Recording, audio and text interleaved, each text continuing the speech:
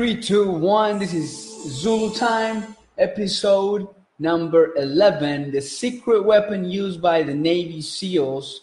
This is Dr. Z here, live from Hawaii. And today we're going to talk about the secret weapon used by the Navy SEALs. So, and why is this important for us? And why should anybody care about the secret weapon used by the Navy SEALs? It is pouring down here in the big island of Hawaii. It's like a freight train. And so you will hear the rain in the background, which is pretty loud. And I love it up here. We're here in the mountains. If you ever come up here in a little town, it's a coffee village. And when it rains, it pours. And so we're talking about today, which is pretty good with the theme, that when it rains, it pours, right? When something goes bad in our lives, we know that the whole thing comes down. So why is this important? Well, I'm gonna tell you a little story. When I used to play soccer, we won this tournament, and I was so proud of winning this tournament. I was so proud that I did something against my morals, right? I took the tournament trophy and I took it to my house. I love that thing. I got an award in the game. I scored some great goals, and I was just feeling so good about myself. But I took this trophy home, right? And I took the trophy home, and I took it too long, right? And so, something that I'm not proud of, it wasn't morally right, because it was the team's trophy. I was supposed to take it back to school. So everybody bugged me about this trophy. And then at the end of the year, we had a party, right? And in that party, I brought the trophy back. Finally, I said, let me take the trophy back. And so then the coach, as a gift to me, because it was like my senior year, gave me the trophy back to me to keep. And so I was like so ecstatic. I mean, I couldn't believe it, right? Because I was so happy. And I left that trophy in the top of a car, right? I left it in the top of a car. And even thinking about it makes me like, God. But I think that was the first time I had a panic attack. I've never had like an anxiety, like uneasiness, unsettledness. And so I went home that night and I couldn't sleep. I was so like worked up about this, right? And I couldn't sleep at all. I couldn't sleep. And at the next day, I couldn't come to grasp of why somebody would do that, why somebody did that. And so I learned a couple of lessons from there. The first lesson was that, I kept this trophy too long. And so I kind of deserved it, And then secondly, that it took my sleep away, that I allowed my thoughts, my recurring thoughts, to overwhelm me that night. I couldn't even sleep, right? And so since that moment, I made a commitment to myself that never again will I ever allow my thoughts to overcome and to like take my health or take my sleep. And so I remember that very vividly. And so why am I bringing this up? Well, because if we talk about chronic conditions, one of them is anxiety and depression, right? And so as I wanted to understand all of this anxiety and depression, externally, I knew that I hit a roadblock because I saw that the patients were getting prescriptions for these diseases, but they were coming back to the office, not getting a lot of results. They were not overcoming depression. They were not overcoming anxiety. They were not overcoming these illnesses. And many times they ended up back at the hospital. And then, okay, now it's time to try 2 depression medications. Now it's time to try 3 depression medications. And that it has not been shown by science actually to be any 2 medications in depression is not showing any benefit whatsoever to one. And one has not shown any benefit to actually other stuff that we're going to be talking about here. So that was like the external struggle. And then inside, first of all, I thought that like anybody with depression, anxiety, anything like that, from growing up where I grew up, I thought that it was kind of just in your head, right? And so I didn't think too much about it. I didn't think it was kind of real. It was just, I didn't think that. And then the tools that were useful to actually deal with these issues, I started realizing I was very opposed to those tools at the beginning of my life because of where I grew up. It was a pretty rough environment, and everything has to be real or not, or you have these self-limiting beliefs. And so I just dove deep into, how to really try to help these patients with anxiety, with depression, with suicidality.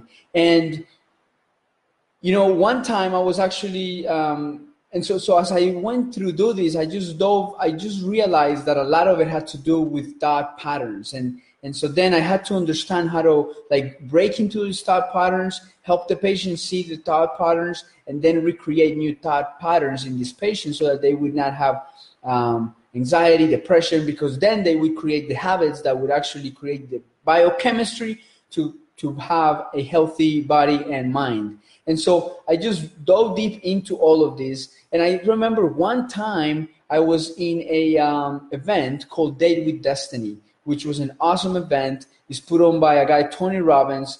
And in one of these events, there is a day about business. There is a day about relationship. Each one of these days are awesome. You get a bunch of insights, from people who've built billion-dollar companies, and they're just sharing with you their insights, and people who have great relationships, and they're sharing with you all of these insights.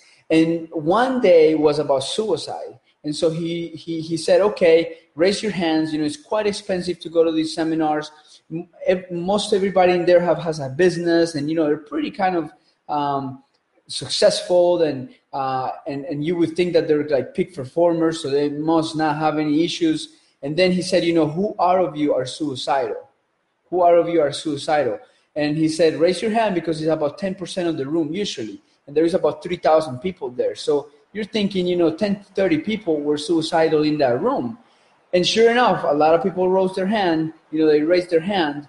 And one of these guys was a business guy who built a multi-million-dollar business. Sadly enough, tragically enough, actually, his wife had just hung herself a couple of weeks ago. So he did not know what to do with himself. He didn't know what to do with himself.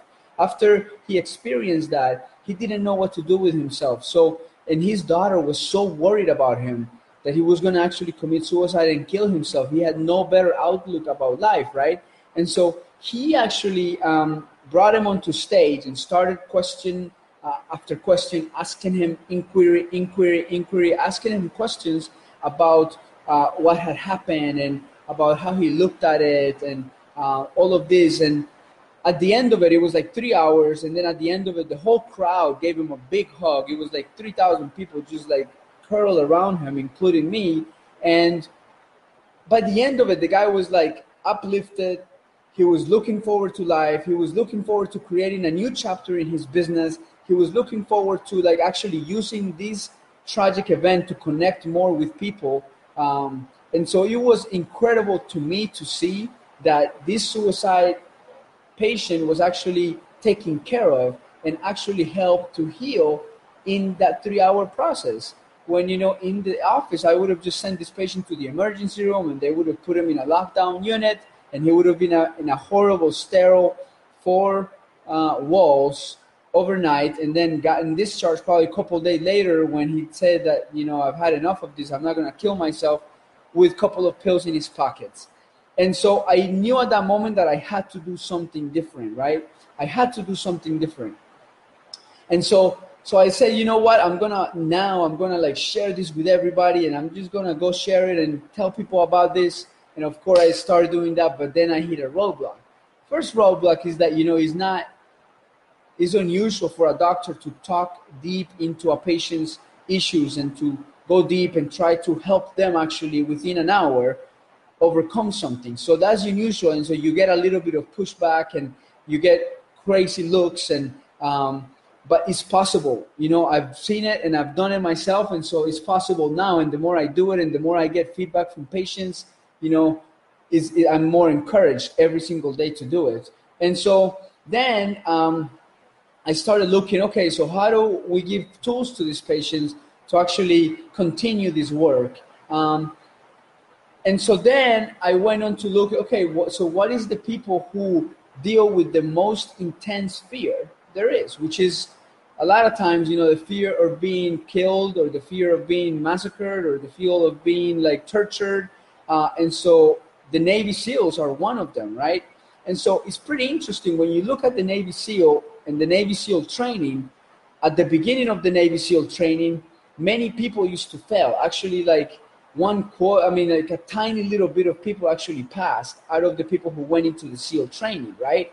And so you look at that, and so the SEALs, actually, the Navy SEALs were saying, okay, like that's so crazy because we get these athletic guys who are ripped and who like do like triathlons and this and that, but they come in and they fail out. And then you got this like skinny guy from from a rural town up somewhere, and they come and they pass the test, right, that week.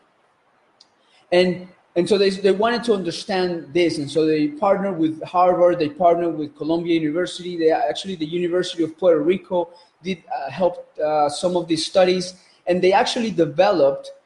They realized what was going on in the brain, right? And so what they realized is that we got a part of the brain that is responsible for overriding almost anything, and it's the amygdala. And that's the part that gives us fear. And that's the part that gives us fear and actually reproduction, right? Like the desire to reproduce. And it deals with those emotions, and it's very fast, instantaneously. It sends a bunch of signals to the brain. And so it was once thought that once you created a fear, once the amygdala sent a signal to the other part of the brain about fear, it was once thought that that fear will be always there for that person. And then what happens, right? The amygdala then sends a signal to the cortex, which is like the second floor of the brain. The second floor of the brain is responsible for our thought pattern, our planning, right?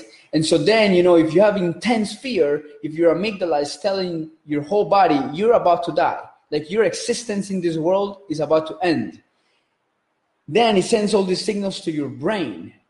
And then starts the thought pattern, like I'm about to die, I'm about to die, I'm about to die. This is the end of me, right? That sends then through many hormonal mechanisms the release of epinephrine, norepinephrine, and all these hormones that actually make you less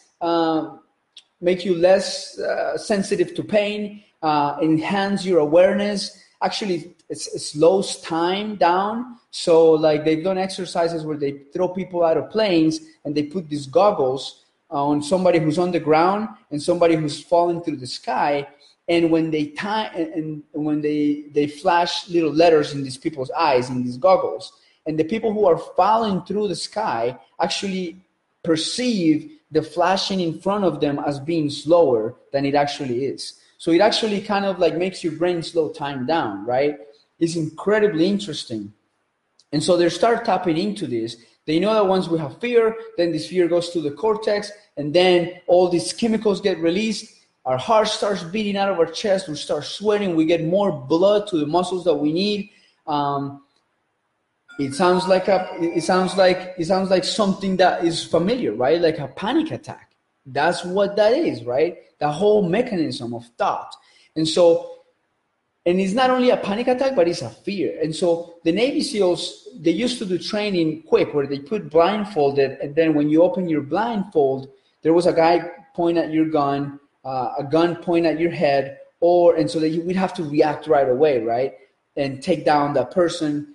Or if they held down the eyes, then if they opened their eyes, then there would be like a kid saying like, oh, don't kill me. So they would have to like take care of that kid, but instantaneously, because they don't do it, then they're going to get killed, right? And their other person. So that was the training, a lot of the training that was going on. What they started realizing is like, okay, how can we make more people, how can we make more Navy SEALs pass this test? How can we make them pass this test more, right? And what they realized then after all of these studies, they say, wow, we need to focus in 4 things that make the most difference throughout all these studies. So they came up with the core 4. And the core 4 is actually what is called goal setting, mental rehearsal, self-talk, and arousal control. So goal setting, mental rehearsal, self-talk, and arousal control. So goal setting, why is this so important? Well, goal setting is so important because the first thing that they do is actually they put you in a very chaotic situation, right? In a very chaotic situation. They put Navy SEALs in a very chaotic situation so that their brains is overwhelmed. And overwhelm is just another word in business, in health, in crazy tragedies like this, or in crazy situation. Overwhelm, that only means that the brain doesn't know what to focus on first. That's all overwhelm means. So if you ever feel overwhelmed, what that means is that you got a lot of shit going on. All you got to do is organize it and prioritize it and focus on one thing, right? And so that's overwhelm. So the crazy thing is that they put them on these situations, and one of the main things that they grain in them is like, or reorient yourself to the new reality. Reorient yourself to the new reality. Whatever happens, this is what's happened now, right? You can't change it. Something horrific happens, like reorient yourself to the new reality. Because that then allows you to move forward to the goal setting. And the goal setting is so important because it allows your mind to organize the fear from the amygdala and organize the frontal cortex into a planning, focus, one thing, right? So it's not overtaken and overwhelmed by the chaos going around you. So goal setting is so important, right? Mental rehearsal is the other thing, right? If you think of something, and who's the best person? Phelps is actually one of the guys who talks about this all the time. He mentally rehearses in his brain the races over and over and over and over and over and over and over again. Mike Tyson did it over and over and over and over and again. What is that other boxer that was Muhammad Ali? He used to say, yeah, I beat this guy already in my mind. And so that mental rehearsal, why is that so important? Because if you run through it in your brain, when you actually do it in reality, it's actually the second time you approach that situation. It's actually the second time you approach that situation. So it takes the edge off of it, right? And so mental rehearsal is so important, right? And then the next thing, we have goal setting, mental rehearsal, we have self-talk. Why is this self-talk important for the Navy SEALs? Because they know that once the amygdala gets triggered, it goes up to the cortex, and then shit goes crazy, right? Because we read about so many, our brain has so many thoughts a minute. And so you have to take control, because the amygdala is going to send that reaction to the cortex, and it's going to use your own experiences and where you are right there to make that real, to prove that through thoughts, right? And so they do this through mantras. One of the ones that they have is details matter, details matter. The other one that they have is, slow is smooth, smooth is fast. Slow is smooth, smooth is fast. And so many different mantras. And so that allows to override the cortex and actually control what it's doing from the fear and from that input.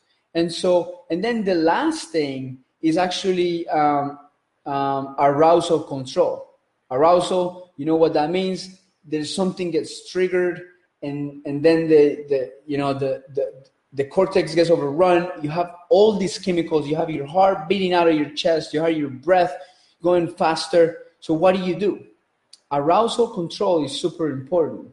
Arousal control, the best way. So when they saw, and I'm gonna go back to the week where they were losing a lot of the Navy SEALs that were there to make it, and they were losing them mainly in the water part, where people had to hold their breath. And the way they do it is that they put the Navy SEALs that are trying to get into the Navy SEALs in the pool, and of course they have scuba dive gear, and they're all hooked up and everything, but the instructor comes and let's say he rips the tube out, or he takes their hose and ties it somewhere, or he hits they do different things. Of course it has evolved, but they do different things over and over and over and over and over and over and over again to trigger your amygdala's fear of death. And if you've ever been in a pool and stayed longer than what you had to, you know that this is like a terrifying thing, right? And so they realized that breath was actually one of the keys to get them, and breath holding and breath training was actually one of the keys to build this mental toughness. So breath holding was actually one of the keys. Incredible. And so the 4 things that we talked about that the Navy SEALs used to create this mental toughness program, it actually increased their traction from like 1/3 to 2/3, passing the program of the initial Navy SEAL week training, the tryout period. And it was mainly through these 4 things: goal setting, mental rehearsal. So goal setting, mental rehearsal, goal setting, mental rehearsal. The other one is the rehearsal, mental rehearsal, and the other one is arousal control. Those 4 things were actually the ones that made them, and one of them didn't work alone. All the 4, when they did the training, that's what actually allowed the Navy SEALs to, or the people trying to get into the Navy SEALs, to increase their rate of passing through that week. And so when you're dealing with anxiety, depression, and mainly anxiety, you know that what's happening is that the amygdala is triggering a fear response. And so when you put into perspective what the Navy SEALs do, this is great. First of all, you reorient yourself to the new reality of what's happening. The next thing is you goal set. What are you focusing on? And you focus on one thing to go for it. And then mental rehearsal, right? Like going through it over and over again. And then you do self-talk, right? What self-talk is going to support the utilization of that fear trigger into something that's actually going to be positive for you. And then the last thing is going to be arousal control. And breath is the best way to do it. And that's actually what was weeding most of the Navy SEALs out when they have to train and they knew that they were, when they figured they'd be drowning and they tapped out. And one of the things that has helped me with this and seeing the importance of this and the effects of this is actually surfing. And so for surfing, once you start getting to the bigger waves, you need to start doing breath holds and training how far you can actually breath hold. And so, and once you do that, it gives a calmness once because your stomach is going to trigger your brain to try to breathe. And when you override that, there is this calmness that goes with that.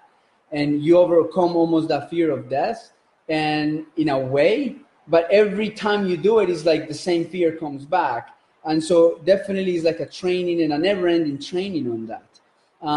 And so 4 important keys that you can use if you have anxiety. Look at the secret weapon that the Navy SEALs use to override and to control people's fears, to teach them how to control people's fears. And who better to learn from than the Navy SEALs? To incorporate into our own lives so that when shit's hitting the fan, we can actually use what's happening. We can actually have a plan in our mind. Okay, I can do this, I can do this, I can do this, so you can move forward. All right, everybody, this is the end of episode number 11 of Zulu Time. And we talked about the secret weapon used by the Navy SEALs that you can use for anxiety to help you overcome fears, to help you gain a little bit more control and feel empowered about your health and your mental health. In the next episode, we're going to be talking about depression, and we're going to be delving deep into how we can manage this. If you have any questions, comments, concerns, or suggestions, be sure to let us know so that we can put them in the next episodes. And again, it's been a pleasure. Zulu Time here and Dr. Z here. It's been a pleasure. Have a great day. Bye-bye.